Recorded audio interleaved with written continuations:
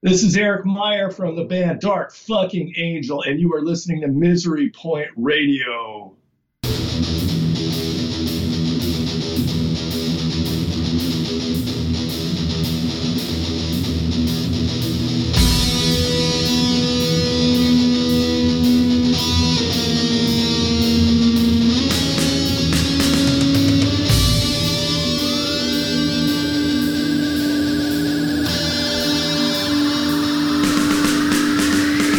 Welcome back again to Misery Point Radio. Appreciate you going against your better judgment and coming back for part 2 of this epic conversation with Eric Meyer from Dark Angel. I promise you'll only be minimally sorry that you did. But let's be honest, what the hell else do you have going on right now? I mean, besides hand washing your collection of Misery Point Radio face masks and sanitizing every square foot of your house just so you can contaminate it again in 5 minutes. Trust me, hanging out with me is way more entertaining and only slightly more sickening. Whatever. So last time around, we had just cracked the surface on Eric's entry into Dark Angel, the early days of recording, and the impact that the addition of Gene Hoglan had on the direction of the band both musically and lyrically. This time around, we dive headfirst into the evolution of the band's sound, the differences between their 4 studio albums, the link between Leaf Scars and Time Does Not Heal, and finally, we get some up-to-date info on what's going on currently with the band and the status of the new material. Eric breaks it down as to what we can expect style-wise from the new material, who is involved in the writing process, and possible strategies for introducing this new awesomeness to the world. We also answer some listener questions, go down a rabbit hole about the CD side of the early music scene, and dig into some more random awesomeness. You know, this last hour or so really gets to the heart of the beast that is Dark Angel, and even gives us the answer to what really happened when the band initially called it quits back in the day. So definitely you're going to want to hang out for this.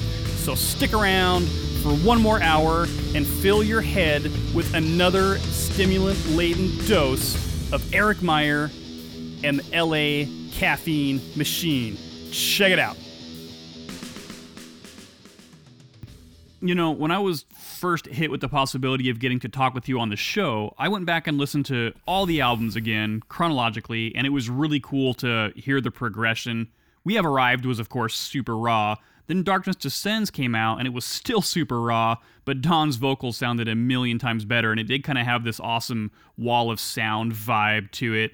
Then we got to Leave Scars, and we started seeing a definite shift towards more serious lyrical content and more complex riffing. And then Time Does Not Heal drops like a fucking bomb with killer production and a really technical musical approach. I think it really brought Dark Angel into a whole new realm sonically and content-wise. Was that a conscious decision to go in that direction, or do you think that was just kind of a natural progression that was bound to happen anyway? Well, you know, to talk about the production, because I'm kind of into that stuff, but what was the Darkness Descends record, like typically, I don't know if people really know this, but like typically when you have recording experience, so you would get this, but like typically when you're doing a record for your guitars, you know, you do your drums, then you put your rhythm tracks, right? Sure, yeah. You per se double track your rhythms, right? Yeah. Which is you record one guitar, you put it on the left, you hard pan it on the left, as they say. You pan it, you turn your pan pot all the way to the one side. Yep. And then you put your other guitar and you put it on the right channel. You put it all the way on the right side. Yeah, like a stereo mix. Yeah, and that makes, you don't put them up in the middle really so much, but you have your stereo, your double-tracked guitars. Yeah. Right? That's the way we did, that's the way typically most people do their things. Well, you know, it was funny when we did like you listen to the Darkness Descends record and you listen to it, it's like, well, why does it sound like it does? Well, Randy Burns said, you're not going to double track them, you're going to quadruple track them. And I was like, what? Yeah, you're going to play 4 times. Play 2 on one side and 2 on the other. So that's why that record, it has a cool tone to the guitar, I think. Mm-hmm. Because it was my rig, and I don't know, like I liked that rig, and it came out sounding nice, and the way he EQ'd it, and use of the stuff, but quadruple track the rhythms, you lose all the definition on the picking, and it kind of turns into this buzz saw of stuff. Because you can't have shit that's going. Well, you play that once, you play that twice, 3 times, 4 times. There is, and at this point, there's no visual like the Pro Tools, like everybody gets to look at when you can analyze a waveform and shit. Yeah. Back then, all you're doing is listening. And so it turned into the way that record came out sounding. And I mean, it has its own sonic quality to it. And I think that the mix is good. The balance of it is nice and it fucking still holds up. And so that was good. But then we head into doing like the Leaf Scars record. And you think about this difference in the sonic qualities to it. And what was kind of funny, the backstory on that record, that was the first record with Ron in the band. Mm-hmm. And Ron had been with us for a little bit, but he hadn't done any major recording experience. So it was the first time for him being in a studio. And we had this new manager named Paul Schenker. And he managed to get our budget increased, our recording budget increased. And it's just so strange the way things fucking worked out for the band. It's like comedy to think about it now, but it's like, he says, it's just like things just kind of get handed in your lap in a way. He's like, oh, you're going to go record at this place called Space Station up in Hollywood and Vine Space Station. It's like, I never fucking heard of this place, Hollywood. And he was this huge guy, man. So he's like, he talked like, the fucking Space Station, Hollywood, Vine, yeah, fucking a rad place. And I was just like, well, I never fucking heard of this place, man. And I mean, whatever. So it was at Hollywood and Vine, which is right there in the heart of Hollywood. Mike Monarch is going to produce your fucking record. Like, Mike Monarch, oh, the fuck is Mike Monarch? He plays guitar in Steppenwolf. Michael Monarch, guitar player in Steppenwolf. Like, so, well, and it's like, well, Michael Monarch wasn't doing any of the bands in our genre at that time. I mean, sure, the guy played guitar in Steppenwolf. It's cool. I mean, he's Steppenwolf. We're all familiar with Steppenwolf. Sure.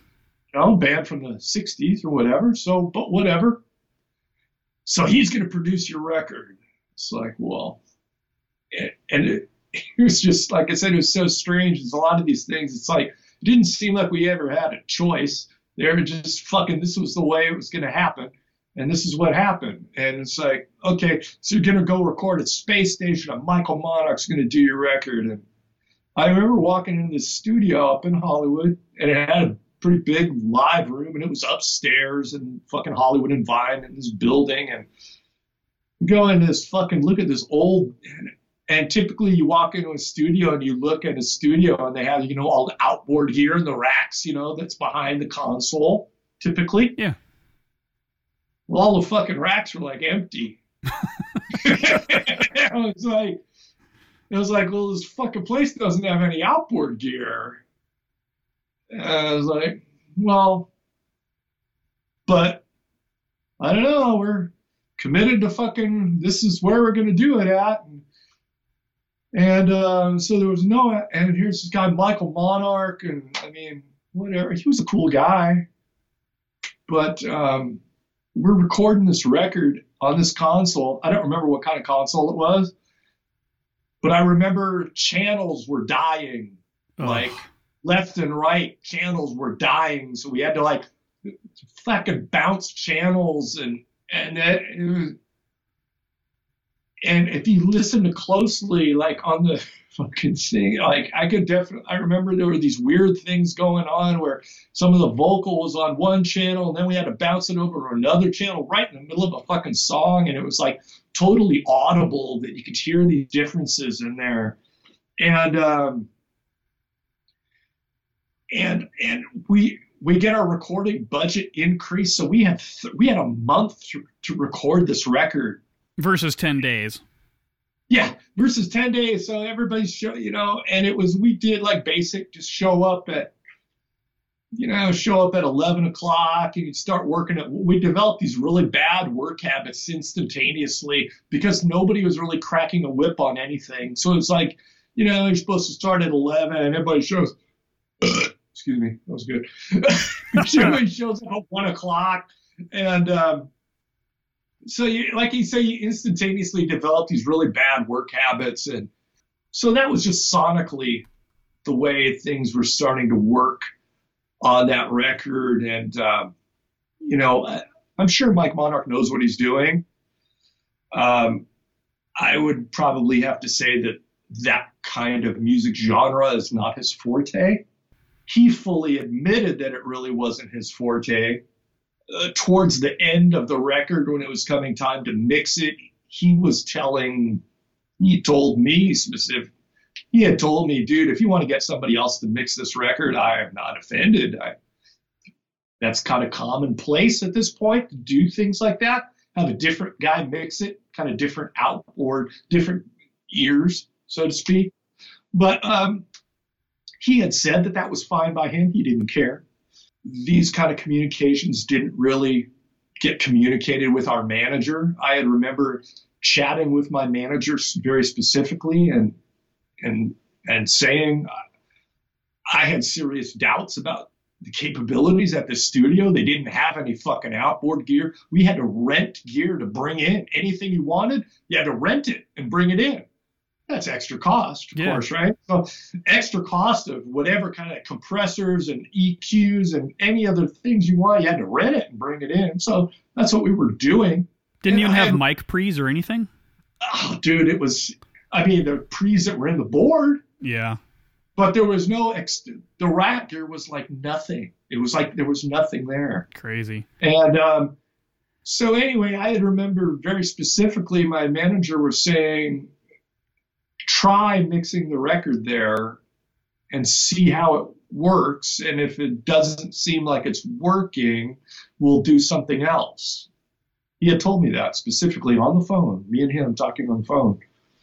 So, okay, I was going at it with that attitude. Okay, we're going to try and do some mixing here and see how it works. And I remember it was like a couple days worth and we were getting some mixes and I swear the shit just, it didn't sound very good, to me at that point. And I remember it was like 2 days in and our manager, Paul, had like come in and was like, well, fuck, wasn't it mixed yet? And then I was like, no, it doesn't seem like it's going too well here, dude. And he was like, well, fuck. And I was like, I thought we were going to go mix it somewhere else. He's like, dude, we don't have any more fucking money. And I was just like, oh my God, really? Really, that's the way this has worked out. And that was the way it worked out. And that record ended up, the mastered version of mastering, I don't know if people are familiar with the mastering process. Do a little like studio lesson for people who don't really know. When you have your 24 track mix and you take that, you have 24 channels and you do a mix, you basically re-record everything onto like a 1/4 inch or a 1/2 inch master tape. So that's how you print your mix. So basically in those days of multi-track tape recording, you end up with your master of 1/4 inch or 1/2 inch tape. If you're being more exotic, you have your 1/2 inch tape and you take this tape to the mastering lab because at that point you're making records. Yeah. And it's the process of doing it. And when you take it to at this point, I'm sure there probably still are, but now it's so digital now, but different mastering labs. And what the guy would do, the mastering engineer, he puts your tape up on a thing and he listens to it through his monitors and he's like, okay, maybe it's got too much low end or something. That's basically what it is. It's like you've got too much 20 hertz or something. Your record's going to sound fucking muddy. And he's got a big, nice EQ system and he fucking adjusts the EQ. So he will make your record sound, he'll add some boost up the level or something, make all your songs the same output level. And what he ended up doing with the Leave Scars was trimming out a lot of this low end fucking ugly rumble that it had because we recorded it the way we did. Yeah. On this console. And but yeah, that record came out sounding really, really pretty ugly. And to listen to it at this point in my career, I fucking don't really want to listen to it. The energy of the songs was good. The songs themselves were good. I think I did some fun solos on there too. But sonically, the record didn't do it for you. Definitely didn't do it. It was quite a bit of a disappointment. Yeah, obviously, and Dark Angel kind of fell into one of those traps and having a few different records that sonically they were kind of all over the map. They were through the years and stuff like that. And I mean, if it wasn't from Metallica falling in those same pitfalls, you listen to different Metallica records in the early days and they're all so different. Sure. And, that's kind of, I think, a saving grace because, I mean, a lot of bands, they come out and they got beautiful sounding first records and every other record just sounds fucking awesome, like a Machine Head or something comes to mind, or Slipknot or whatever. And, these bands that, I mean, they're a lot later. You know what I'm saying? I do. So, yeah, that's kind of the way that worked out. And that was the Time record. I mean, the Leave Scars record. That was why that one sounded the way it did. And then after that, the next record that we did was the Time Is Not Heal record. And that was, again, we got our recording budget bumped up at that point. We had kind of got the green light to work with other producers, and Terry Date's name was the name that got thrown into the hat at that point. He had worked with Overkill. He did that Years of Decay record. Great album. That was our genre. And he did stuff with Soundgarden and this and that, and but when we had toured with Overkill, I think at that point, I think the Years of Decay might have been out or something at that point. And that was a good sounding record, obviously. I think he'd worked with Prong. But the big one that we had got that was pretty funny at the time, he had just done Cowboys from Hell. And we had gotten an advance cassette because you get like a little sampler from your producer guy. He mails you some tapes to check out. And Cowboys from Hell on the advance promo Terry Date record. And I remember listening to the Cowboys from Hell going, damn, this is pretty. And you'd kind of heard of Pantera a little bit because they had done like 4 records or something. Right. But obviously those records were kind of in a different league. Very glammy. Different singer. Yep. And yeah. Those guys were a bunch of spandex wearing poofy hair motherfuckers, They were, it was definitely in a different thing. But sure. So we got the Cowboys record and listened to that. And I was really impressed with it. And I really kind of thought that maybe it would take off huge for Pantera. You didn't know because the record wasn't even out yet. But I mean, just hearing it at that infantile stage was like, wow. It was kind of fun to reflect back and be like, wow, man, maybe this shit will blow up really big. I don't know, because it's kind of melodic, but it's kind of hard.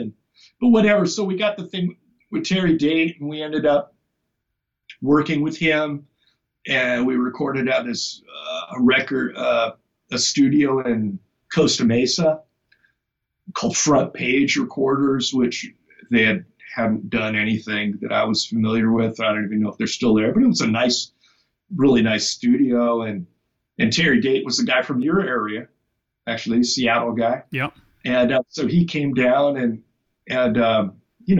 working with him, he was fucking kind of a big name, a minor big name guy, at that point. He was a really cool cat to work with. And he obviously knew how to get good sounds. And that's how the Time record came out. And it's probably our best sounding record sonically.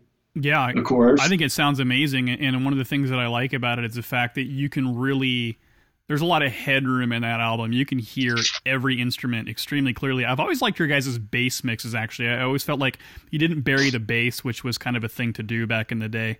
I think that was kind of a conscious thing also, that we wanted to make sure we had more of a powerful bottom end. That was Mike's second record, and Mike is a really good bass player, and he plays with a pick, and he's very solid and a very capable guy. And he made his debut with us on the Leave Scars record, but he's a great bass player, and that was a bit of a conscious decision that we made, that we didn't want to have bass buried, that we wanted to have the records have fucking power in them, and that's going to be your low end, So that was definitely a conscious decision to make sure that happened for us. So we also saw quite a bit of, I guess I would say, a little development on the precision side of things. I mean, you open up with the opening song on Time Does Not Heal, and you got this really cool kind of acoustic thing, and then it kicks in, and then you've got lots of layering, which I really like. So there's some different sonic experimentation going on with actually the structure, which I also thought was super fucking badass.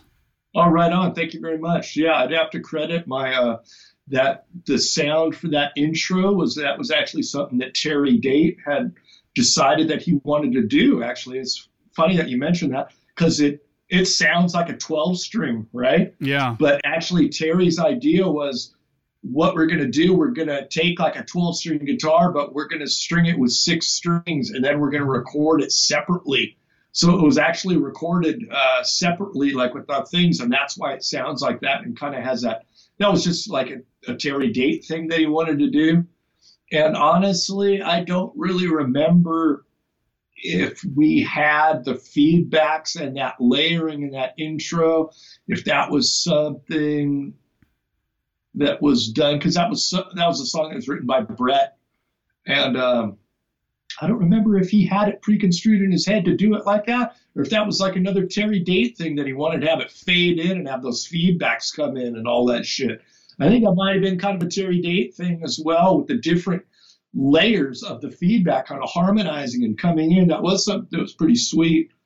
And so, yeah, that was pretty fancy right there. Yeah, and, Payne's Invention Madness had kind of a similar effect, where you had like this really chunky rhythm and then kind of a nice layered feedbacky guitar over the top, which I thought was also super bad. That's probably my favorite track off that record, if we're going to kind of throw favorites, just because of how it kind of really comes in and starts out slow. But getting into song structure, I think, especially in regards to that album, I noticed that obviously they take on a lot longer songs, and I wasn't sure if that had anything to do with the fact that, a lot of those lyrics written by Gene, they were really stories, right? This is basically, for sure. Time Does Not Heal, in my opinion, was always kind of a concept album that didn't really get credited as a concept album, but all the songs kind of have this psychological kind of, backstory to them. And in fact, I always often wondered if, where Leave Scars kind of started taking that on, maybe that there was kind of it started out one way, and then the story started kind of working in later on, and they almost seem like they're related in some way. And even the album covers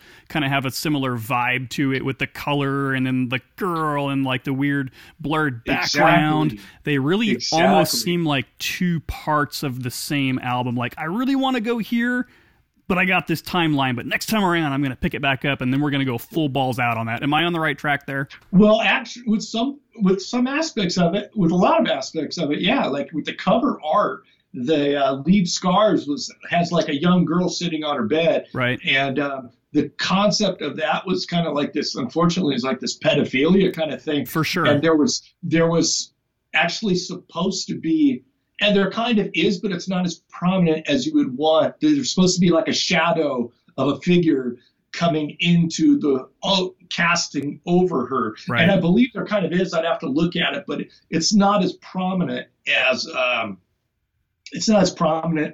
we wanted it to be. But it's kind of just the way it came out. It was the way it came out. Sure. But that was the thing. And then for the Time record, the girl is actually supposed to be the same girl growing up more. That's kind of what I was thinking. So, and it was like the girl was stuck in an alley now, and you have all the fucking hoodlum.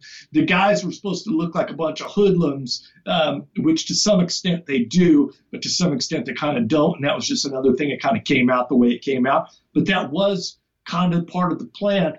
And like with the songs, the kind of the direction the band kind of morphed in after a while. You know, you had Jim Durkin was kind of the predominant songwriter in the early days of the band.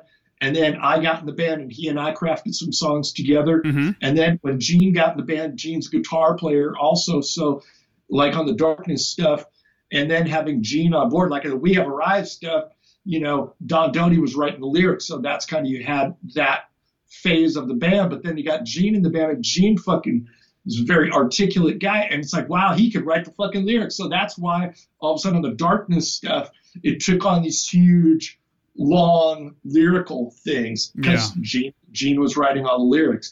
And then obviously his storytelling lyrical capabilities progressed more, you know, on the Leave Scars, and he kind of took it to another level. And so with the lyrics, and now he's got a better singer to work with Ron.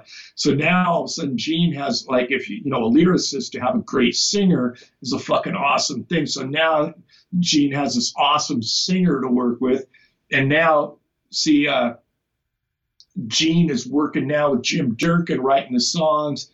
And I kind of ended up taking a back seat to all that because those guys just kind of buddied up really good.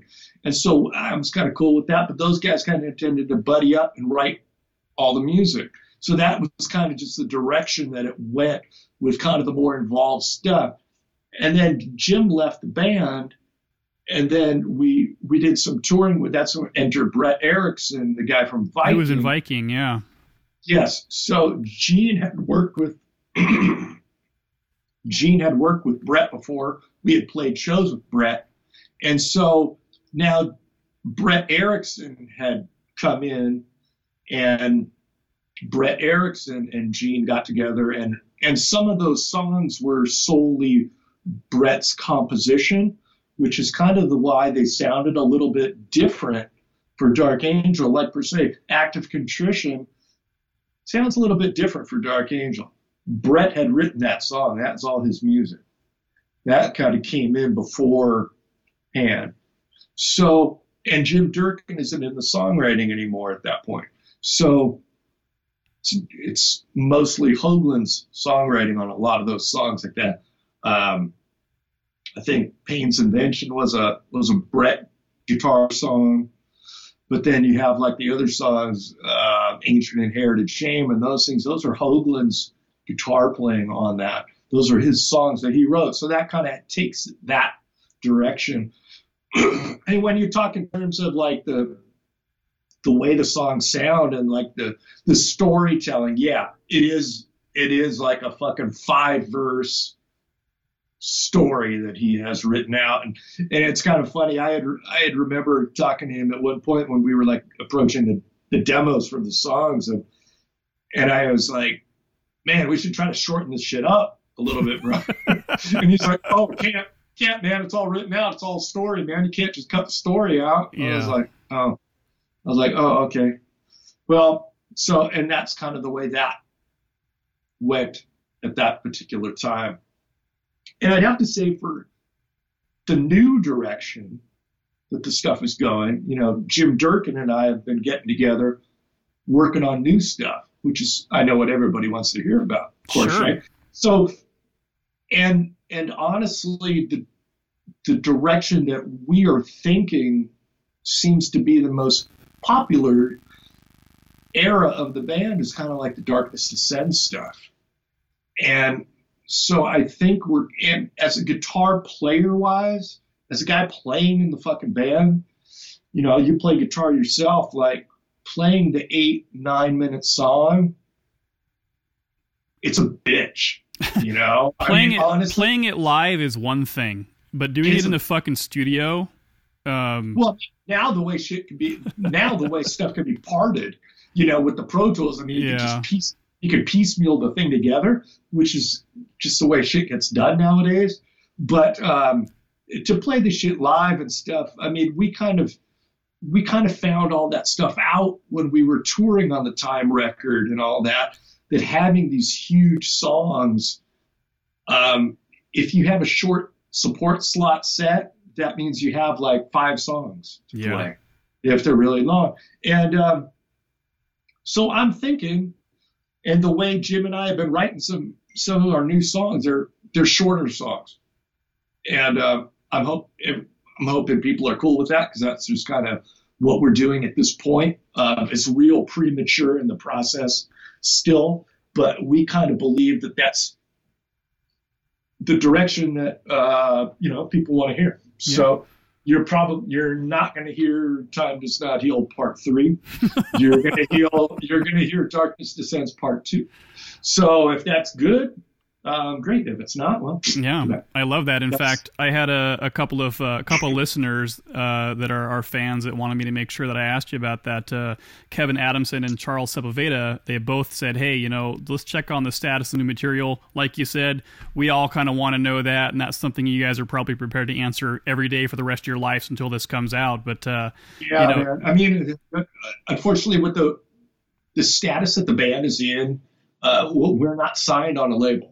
Oh, yeah. I mean, we don't have a record. There's no record label right now at this time. So, so there's no timeline, and unfortunately some of the, not everybody lives in the same backyard. Definitely makes it harder too. And, we're kind of the old, obviously new school mentality of bouncing shit around. Well, we're kind of a bunch of older guys that don't necessarily have all that, so it's going a little bit slower, but we're working on it, man. It's about what I can say with that. And Gene's busy, obviously. Gene's busy motherfucker. He plays in 400 bands, so pretty much. Yeah, Testament just put out their new thing, so whenever their whole touring cycle got interrupted, but that's whatever it is, what it is. Yeah, and they I assume, as Kevin is wondering if there's, it's still early in the stage, but, the album comes out, then sure, there's probably some kind of a tour that you guys would like to do or plan on doing a tour to support it if it gets to that point. I would like to hope so. I mean, it's kind of early, like you say, it's kind of early in the game. And obviously people are at different points in their lives where the other guys, they're working all the time and they got house payments and shit like that, and a lot of that stuff doesn't get accomplished with playing in a band. So it kind of makes it, that's why you haven't seen the Dark Angel tours at this point. I mean, last year we went to Australia, did our first mini tour of a first 4 shows in a row that we've done consecutively in years. And, but that was really bitching to do. So, I mean, hopefully we'll get to do more stuff like that. Yeah, definitely. Charles had mentioned that he had tickets in Vancouver to go see you guys when you were supposed to do the play The Darkness Descends in its entirety, and apparently it had gotten canceled a month before. And so he was like, "Oh, I was so fucking close back in 2016." So we were excited about that. I think Ron had a problem. Ron was unfortunately having some heart issues at that point that were related to sleep apnea that took him quite a while to crack, to figure that what the fuck was going on there. Sure. But that was going on at that point, and we had to pull out of that show, unfortunately, because we were all really looking forward to doing that, but didn't work out, unfortunately. Yeah, them's the breaks sometimes. So yeah, you guys had kind of called it quits, gotten back together kind of temporarily, took another break, come back, around 2014 is when you guys kind of said, hey, listen, officially there's kind of new shit in the works. What was the initial reason for why you guys stopped back in, 92, 93, whatever it was? At that point, the Time Does Not Heal record had just came out, and it had gotten some really cool, got some great reviews, great press. So that was really good. We had a big tour booked in the U.S., if I remember. Yeah, we had a big tour booked in the U.S., and it was going to be like our biggest undertaking at that point. I believe Bolt Thrower was going to support, and that was going to be real fun because I think it was like their first time over, if I remember right. But typically at when those things are going on, you request tour support from your record label to accomplish a tour. And I remember we had a tour support budget, and it was X amount of dollars. And Combat said, you need to cut your budget down. You need to cut your budget down. You need to cut your budget down. Fuck.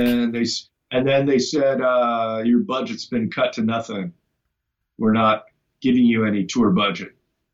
So here it was, basically the eve of, not the eve, but the record fucking just came out. We were just going to get started touring on it, and it got great press.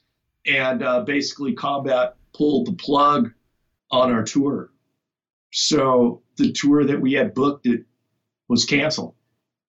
So, it was kind of, obviously Heartbreak City. And now all of a sudden we were at odds with our record label now at this point, because it was like a big fuck you from Combat. And I believe their attitude was they had spent more money than they had planned on it with Terry Date or something. I could be mistaken about that, but their attitude was, we've allotted X amount of dollars for Dark Angel, and our X amount of dollars has been reached, and we're not going to put any more money with Dark Angel. So we don't care, whatever. Oh. And so then at that point, it was, we wanted to get off the label, I believe, if I remember right. And that ended up dragging month after month, and it drug out. And then I believe it was like 90, it was 92-ish. And now you had the grunge revolution hit. Oh, trust me, I'm right there in the middle of it, so I know all about it. Yeah. So you had the record label thing. It took forever to get off that record label. Then when we were off it, the grunge thing hit. So now we were a bunch of guys with no fucking record label now. And basically nobody even gave a fuck about that genre of metal anymore. And there was a promoter in Europe that had wanted to work with the band. Can't quite, Metalli C Promotions. Johan, this guy Johan, has done tons of fucking European tours. And he wanted to take us on tour really bad for a long time. And so we ended up doing a European tour with him, headlining club tour, which was awesome. And it ended up being the last tour that we did. And before that, Brett Erickson had decided he didn't want to be in the band anymore. So we replaced him with this guy, Chris McCarthy, who had played in a band called Silent Scream, which was a band that Gene was friends with. So we got this new guitar player. So we were a band that was label-less, and we did this one European tour, and then we were kind of started working on some new stuff. And I don't know, I don't really think people were all that happy with anything, and there was no record label, and then, So it just kind of petered out of its own accord.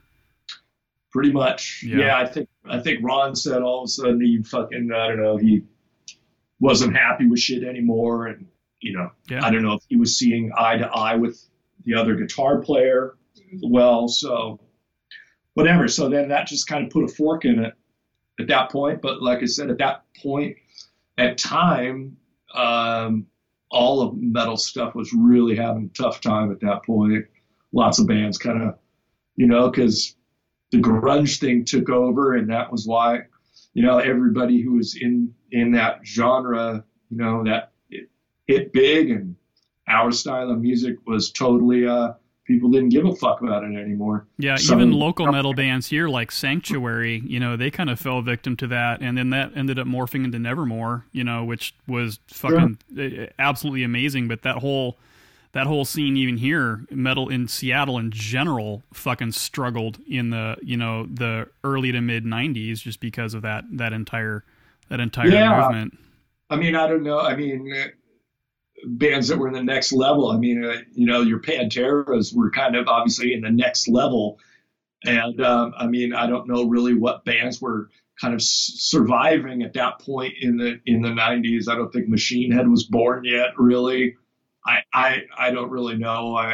You got to think like your Anthraxes, maybe your Testaments, Exoduses, and Overkills, maybe. I don't know really what those guys were doing. I think everybody was just kind of struggling at that point. And and honestly, so Dark Angel broke up, and hearing like Alice in Chains and stuff for me, it was almost kind of refreshing. It was kind of a different thing going on, and that was I started playing with some different guys, and I mean, whatever. It kind of did its own thing. Ron and I did a band after Dark Angel called Hunger, which was, we were kind of trying to take it in a little bit of a different direction, doing drop D tuning and playing metal-ish stuff and kind of chilling on the guitar solo kind of thing, and kind of trying to keep it more modern with what was going on at the time. Sure. So we kind of did that direction a little bit. Unfortunately, the label interest was kind of nil. Unfortunately, people just didn't really give a fuck about metal, and it was still too metal for anybody. So Hunger never went to anywhere. It was beyond the demo that we did. And, that was about where we left off, I think, while we folded up shop at that point. Speaking of demos, the rumor is that you guys had been doing some demos and that they were basically being Atrocity Exhibition, right, was kind of what the name was being thrown out as. Is that correct? That is true. That was Atrocity Exhibition was going to be that was the plan for the next record, Beyond the Time record. That was music basically that Gene was writing, the new songs, for the post Time Does Not Heal stuff. And those were things that Gene had done. And, I think he had however many songs on there or something. Yeah. Coincidentally ended up being the name of an Exodus record. Very, very coincidentally, man. I don't really know how that really came to be. I don't recall where Atrocity Exhibition came from Gene. Well, there's a sci-fi writer named J.G. Ballard who did like a bunch of short stories, and he was kind of like a pulp author. And so, I mean, that was the title, I believe, of one of his stories. So, I mean, it had been out there, but, as far as how it relates to how it got from that to you to them, cosmic fucking mumbo jumbo, who knows? Dude? Right. Yeah, that I don't know. And I do definitely remember that, the Exodus stuff kind of came out later, and how that came to be, I don't know, with their Atrocity Exhibitions Part A and B. And yeah. I don't remember all that. Well, crazy. I was curious then, kind of bringing it back to the modern, because we'd started talking about you guys, doing some new material, and I was curious if any of the stuff that you're doing now is at all being kind of resurrected from any of that stuff back in the day, or are you starting all the way from scratch? I believe we're going to start all the way from scratch. Cool. Honestly. Those, if I remember right, that was music that Gene had wrote, and I know that Gene has like songs that he has written now from what I understand, and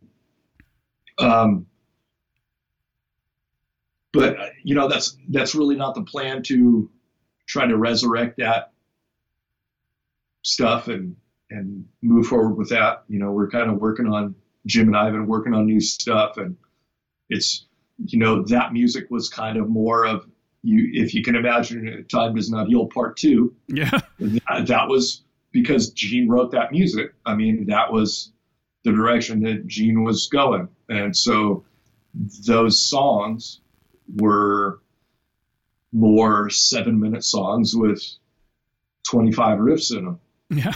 And, you know, I mean, that is for what it is. I mean, that stuff is cool. I just honestly don't really think it's where my head is at anymore. Sure.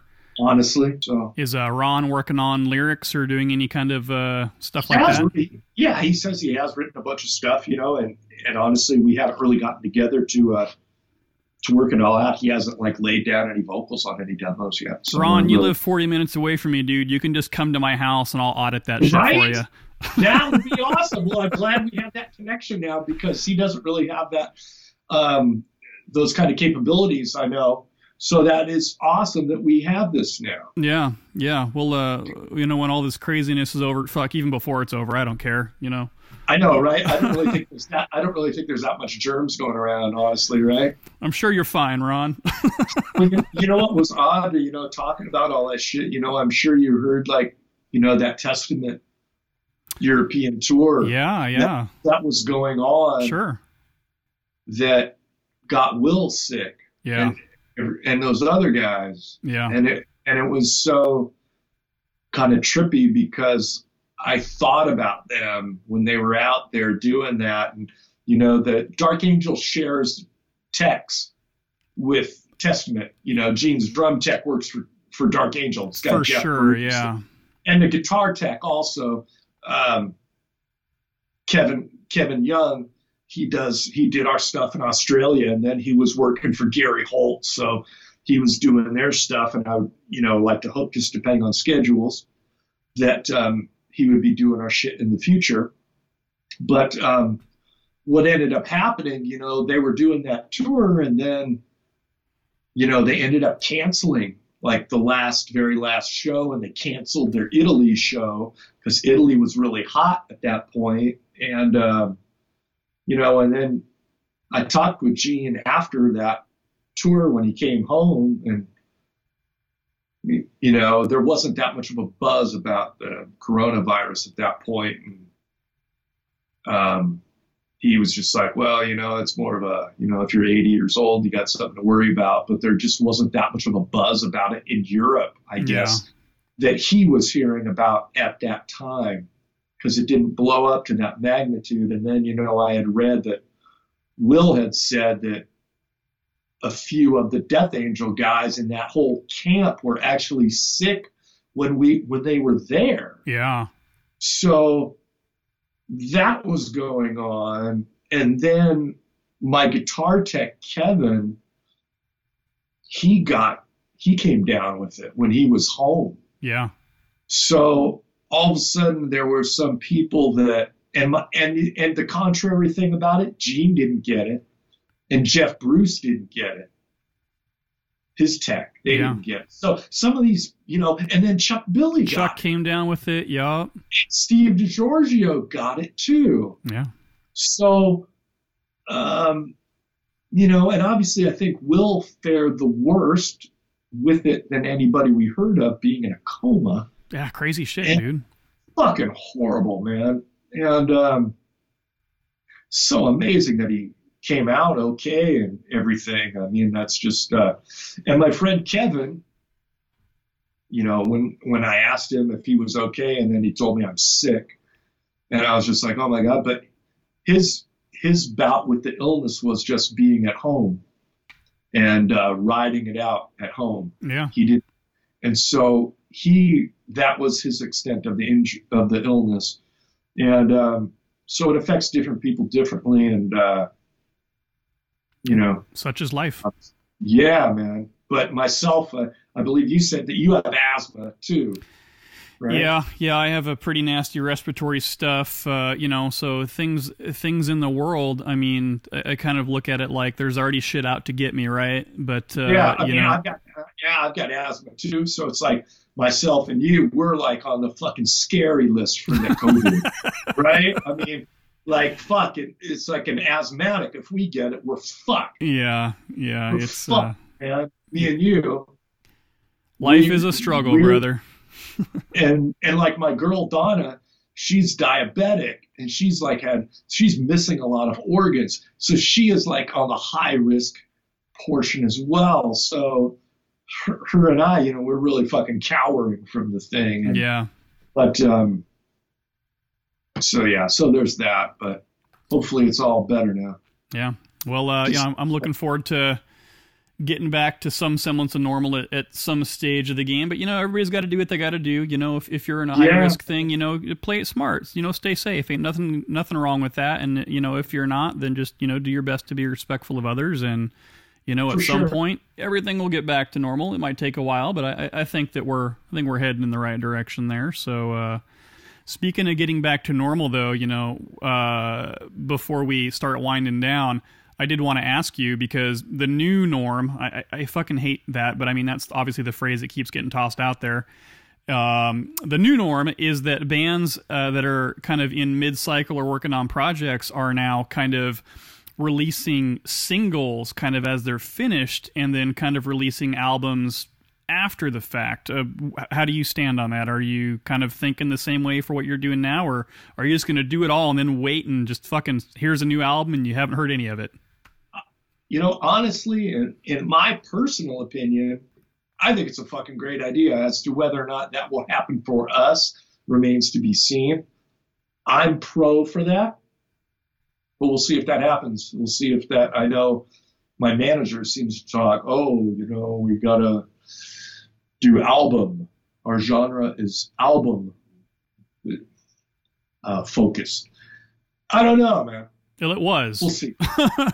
We'll see. Yeah. We'll see. We shall see. So, well, hey, are you ready for a couple of listener questions?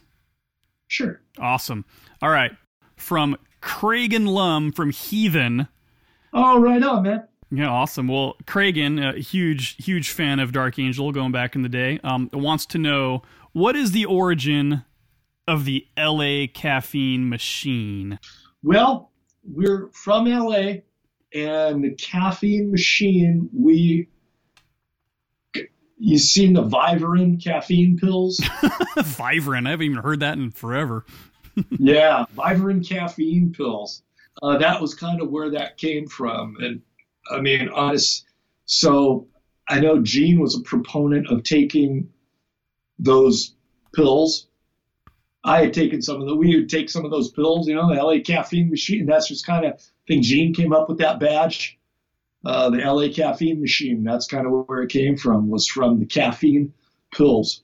And unfortunately, it was methamphetamine based, honestly. It was kind of had its dirty little mitts into everything at that point for a while, and everybody had their dirty little fingers in that shit. And unfortunately, we all did too. So, speed metal was kind of what it was, but, Exodus is no stranger to that. And, everybody, talk about drugs or something in that genre, man.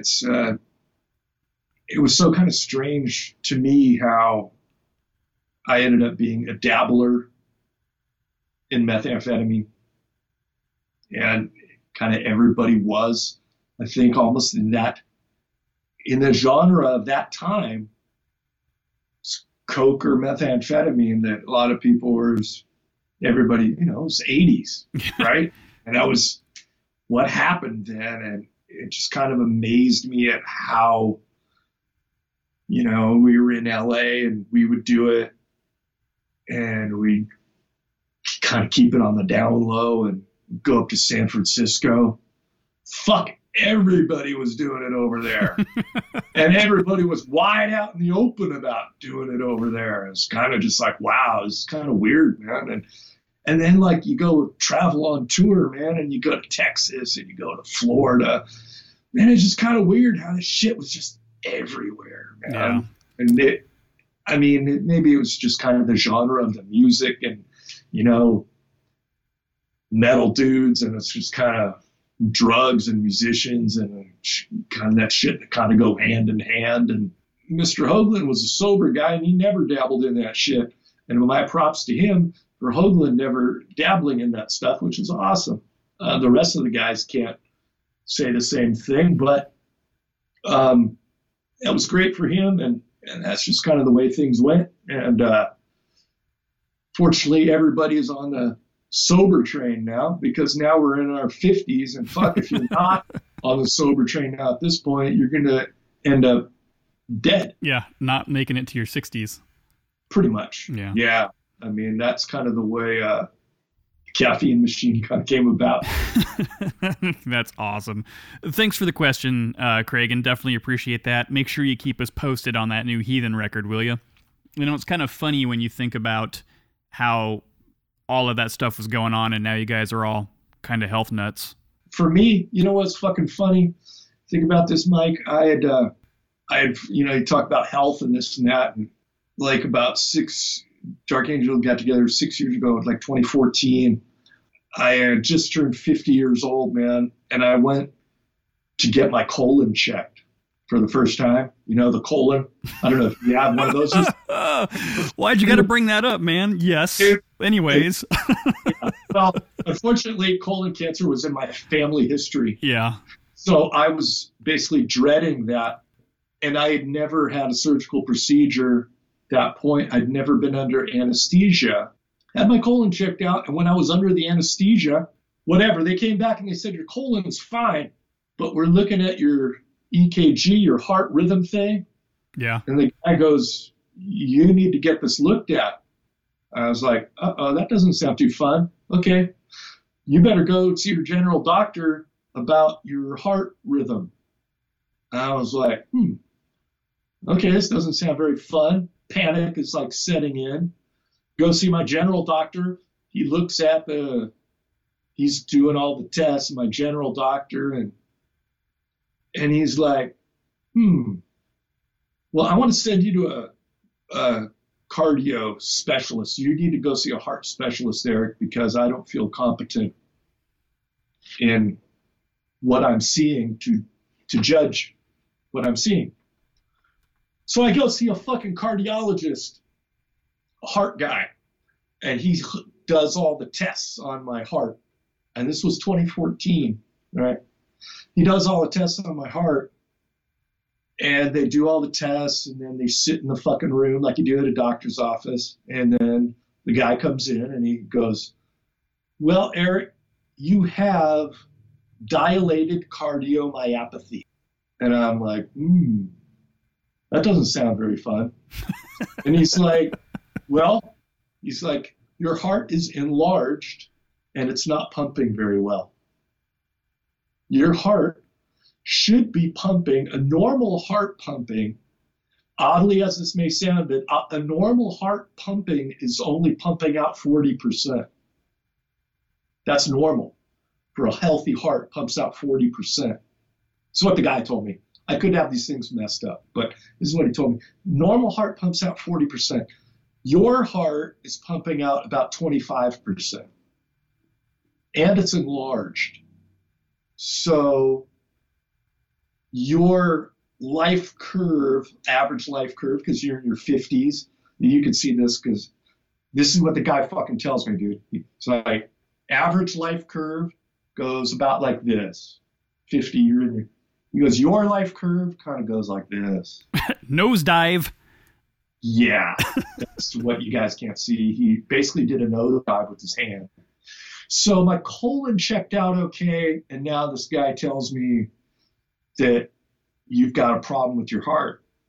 And I was just like fucking crushed, man, you know? And he tells me, he's like, well, so I'm like, well, why is, he's like, I just told him, I feel fine. You know, there are symptoms that happen when you have this condition in your, you basically can faint, you get dizzy. If your heart's not pumping well, that's the kind of shit that happens. I didn't display any of those symptoms. So he said, well, best case we could do, Eric, we're going to get you started on this medication, man. And you fly yourself on the straight and narrow, so to speak. And hopefully we can turn this around for you. Yeah. Because you're young enough. And the great fucking news is it turned around. Dude. Now, Not dead yet. And the fucking heart condition has gone away. Nice. But that's the fucking fantastic thing. And the really scary thing that I had heard about is, you know what happened to Vinnie Paul? He had dilated cardiomyopathy. He had the exact same fucking thing that I had. Holy fuck, man. And there's other guys, you know, that it's like, it's a common, that's the thing about it. It's a common condition.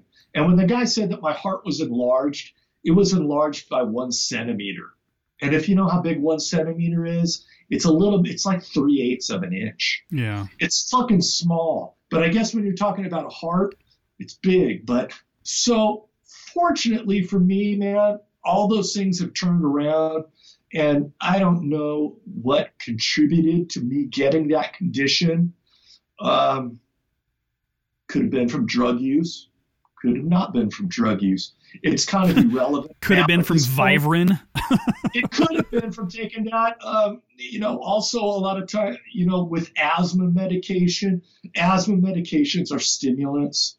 And I've had asthma. I've been taking that shit my whole fucking life, you know, as you probably have too. So if that's what gave me the condition? I don't know. But the beautiful thing about it is it's turned around, and I think it's kind of like a lesson learned about pounding your body with those stimulants. I mean, it's like, I don't know what, lots of people, you get heart attacks. You have the Kevin Dubrows, you know, you got these guys that die from heart attacks, and Paul Bailoff, I think, had some kind of stroke aneurysm and shit. And I don't really know if that's what happened to those guys, but it's probably pretty suspect that lifestyle may have played a factor. Well put. If nothing else, unfortunately, especially as we get older, that shit catches up with you, man. And you don't think about it when you're doing it in your 20s, but fuck, it catches up with you. And that's why, you know, it's like, God, now you just got to worry about being healthy and riding your bike and doing miles on your bike. And like, so you can do a good show. And that's basically where my head's at now, just so you can play a good fucking gig and still be on top of it at the end of the show, play an hour and a half set and deliver a good gig so you blow kids' minds and crap like that. It's good to have goals, brother. That's the way I think about it, man. Nice. You know, for sure. So I'm sorry, yeah, we really digress, but yeah, you got any more questions or whatever? I've got 2 more here for you. From Steve Falwell. Have you ever heard a band do a cover of a Dark Angel song? Yeah, I have. There was a band in Europe that toured with us. I can't quite remember what their name was at this particular time, but they did Black Prophecies. I know Vader did Merciless Death. With the falsetto? I don't know. He didn't. Mr. Vader did not do that. And that was quite old, actually, for them. But yeah, they did do that. And I think there are probably others. I wish I could remember the name of the guys that did the Black Prophecies. They were like a death metal-ish band that toured on our very last tour that we did. But I sure can't remember their name at this point. But yeah, so there have been a couple. You know, and it's funny you mentioned covers. I could digress a little bit. You know, Bob Kulick just passed away. Yeah, from Kiss. Well, the guy who did the Kiss stuff, but actually he had done, and I don't know if you're familiar with this, but if you're not, you'll hear about it, but he had actually done a bunch of like tribute cover records. He had like his own record label, and he would do like these tribute records. And the last thing that Dark Angel did, I got approached, I was working with these guys, and one of the guys had told me that because he had worked with Bob before, he said, yeah, man, there's this guy, Bob Kulick, and he's compiling bands to do a Metallica tribute record. Like Metallica tribute, that sounds fucking stupid, really, but whatever. That's what this guy was doing, Metallica tribute record. And he's like, yeah, he's gathering artists and whatever. And Dark Angel wasn't even reformed at that time. like some of the bands that he like made these little kind of little compilation groups. Like he got Chuck Billy and Scott Ian and whatever, and I know Skolnick played on it, some of the guys from Death Angel, but so we ended up doing Creeping Death. But what was odd about it was Motorhead did a song on this, and I think they did Motor Breath. Motor Breath by Motorhead, that's funny. Yes, and the funny thing about that is, if you know your trivia, Metallica got a Grammy for that song.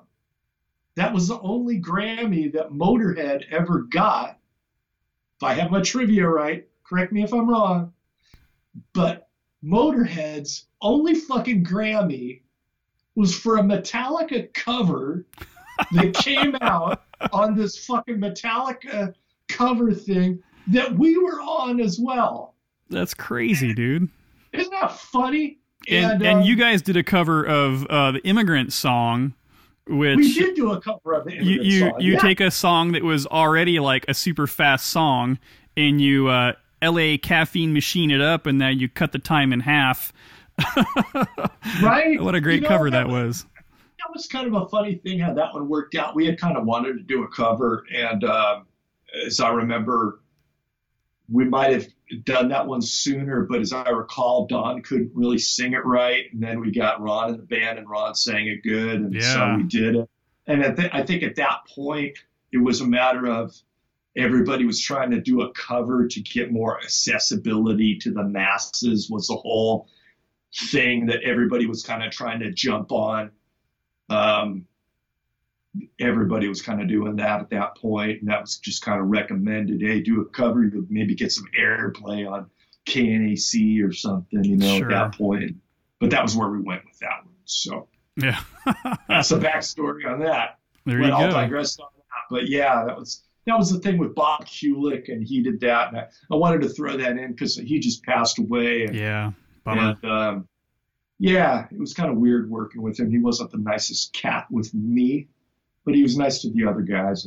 I mean, whatever. Hey, sometimes you can't click with everybody. You know, at the end of the day, if the job is done and everything's good, then you fucking water under the bridge, right? Pretty much. I was really optimistic about working with him because he was a guitar player and he did shit with Kiss, and I was a huge Kiss guy. Yeah. And so I was really ecstatic to do something with him.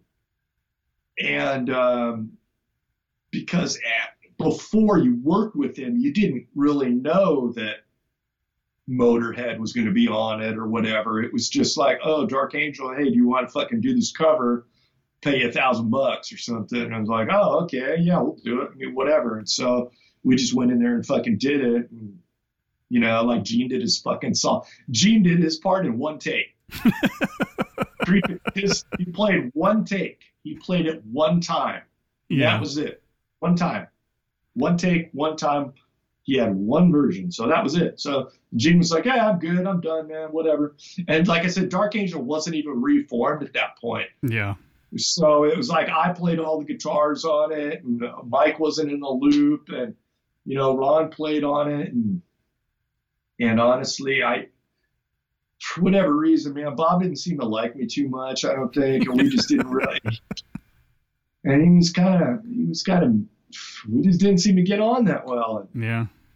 And it kind of made for an unpleasant guitar tracking experience for me, but whatever, man. It was done as done, and it's unfortunate that he passed away, and it is what it is. Motorhead got their one Grammy from doing a Metallica cover, and it was kind of funny as if you'd see that record in the store, it would say like Grammy fucking record, and yeah, have all the Grammy tags on it. Well, yeah, that's what it's all about, you know. It is a business, right? It wasn't nominated. It was Grammy award winning. Yeah. That's record. Awesome. Yeah, it was kind of fun. It's kind of some trivia there. And it actually gets some airplay on Sirius radio occasionally with Jose Mangan. Nice. Who is a big fan of the band. And he's the coolest motherfucker, that guy. So I love that guy. So, yeah. Sweet.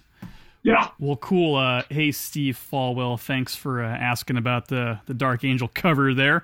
All right, last question from listener from Joe Clark. When was the first time you heard one of your songs on the radio? When we did the stuff with KNAC. KNAC was the big Long Beach metal radio thing in the LA area. You're probably familiar with KNAC, right? Yeah, so that was the big thing. And they had, unfortunately, KNAC, as much as they talked about themselves as being a cutting edge fucking rock radio station, they were still a playlist governed bunch of talking disc jockeys that were playing only what they were told to do. Yeah, whatever the program manager said was what they had to do. Yes. So even though they talked an incredible game of being this cutting edge rock station, and I learned this the fucking hard way and it seemed really odd to me. So that was the first time we had done, KNAC had a hardcore metal hour at like 12 o'clock or something for an hour. They had their, I don't know if it was Manic Metal or whatever the fuck it was, but their hardcore hour, and they would play the fucking hardcore bands, and that's where they would play Dark Angel. Yeah. It was on that little 1 hour snippet. They'd play a thing. And I remember Gene and I had gone on there, and we were special guests. We were hyping a show that we were doing at Fenders or whatever. And so we went down and we did an interview on KNAC, and that was kind of big shit, at that point. It was fucking really cool because that was like a big station. And I remembered it was really funny to me because here we got played on this hardcore hour, and I remember calling up a DJ because you could call in and do a request, right? So I called in. And the station was small enough. I remember I actually talked to the fucking DJ to do a request. And I was like, hey, play Dark Angel. And this chick was like, okay, you want to hear Dark Angel? All right, let's play. And she writes this thing down. And I was like, oh my God, they're going to fucking play Dark Angel, right? And this chick this chick comes on the fucking radio, and she's like, yeah, this is for a song for Eric in Huntington Beach. He wants to hear something really hardcore, so let's play his hardcore song. And she plays a Metallica song. And I was like, what the fuck just happened here? What? Bait and switch.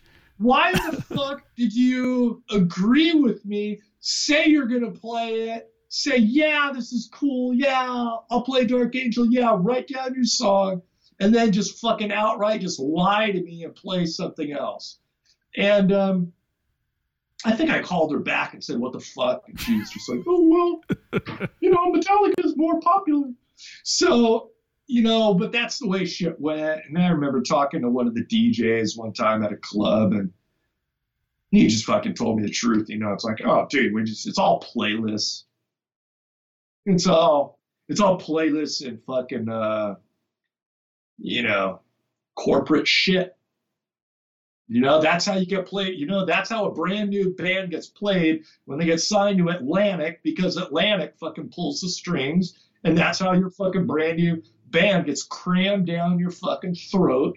And that's how it happens. And that's what record labels are all about. And they have the ins with the radio stations. And that's what record labels and how that whole pay to play kind of thing really happened with radio stations. And it kind of still happens to this day, but unfortunately with Sirius radio, we get played on Sirius satellite radio, and it's pretty fucking amazing because they still have the playlists and they kind of still do that kind of shit. But fortunately, like Jose Mangan is a big fan of the band, and it's pretty fucking amazing. As if you guys ever listen to Sirius satellite radio, I mean, we've gotten airplay with about half a dozen different songs, or even more. And it's really fucking awesome to me that happens because, Yeah.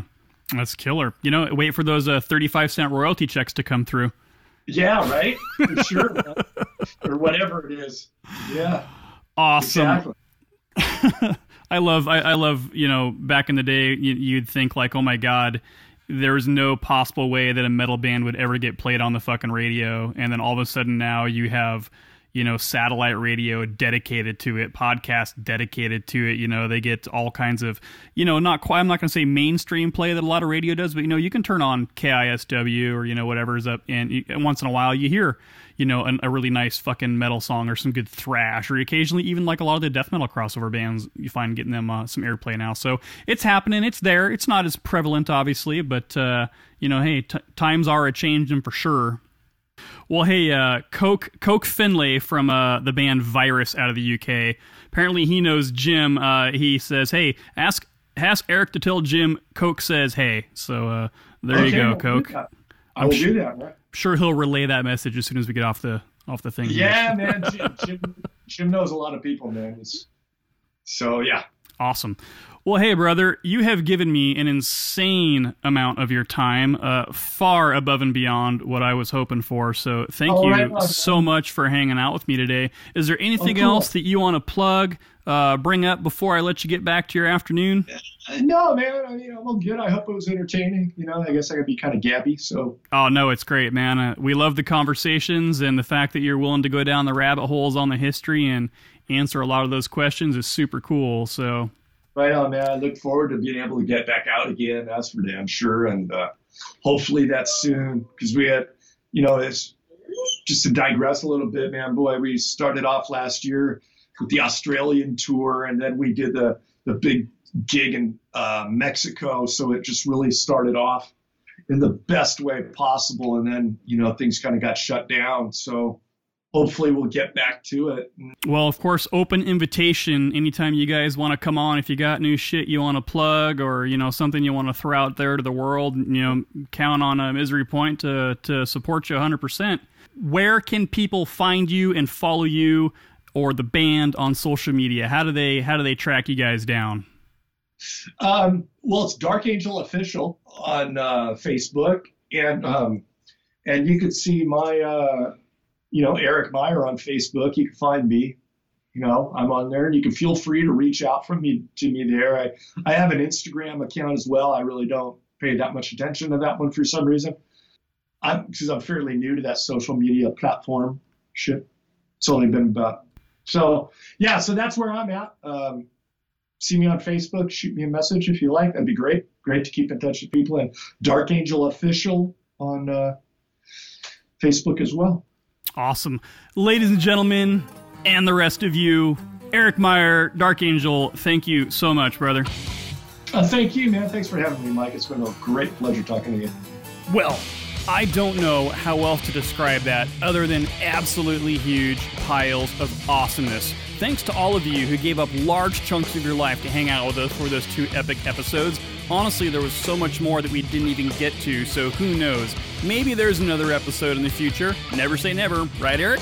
So, please, follow Eric and Dark Angel on all of their social media pages, and do the same for me here at Misery Point Radio. I always appreciate the support. So with that, I'll leave you with one more piece of thrash history.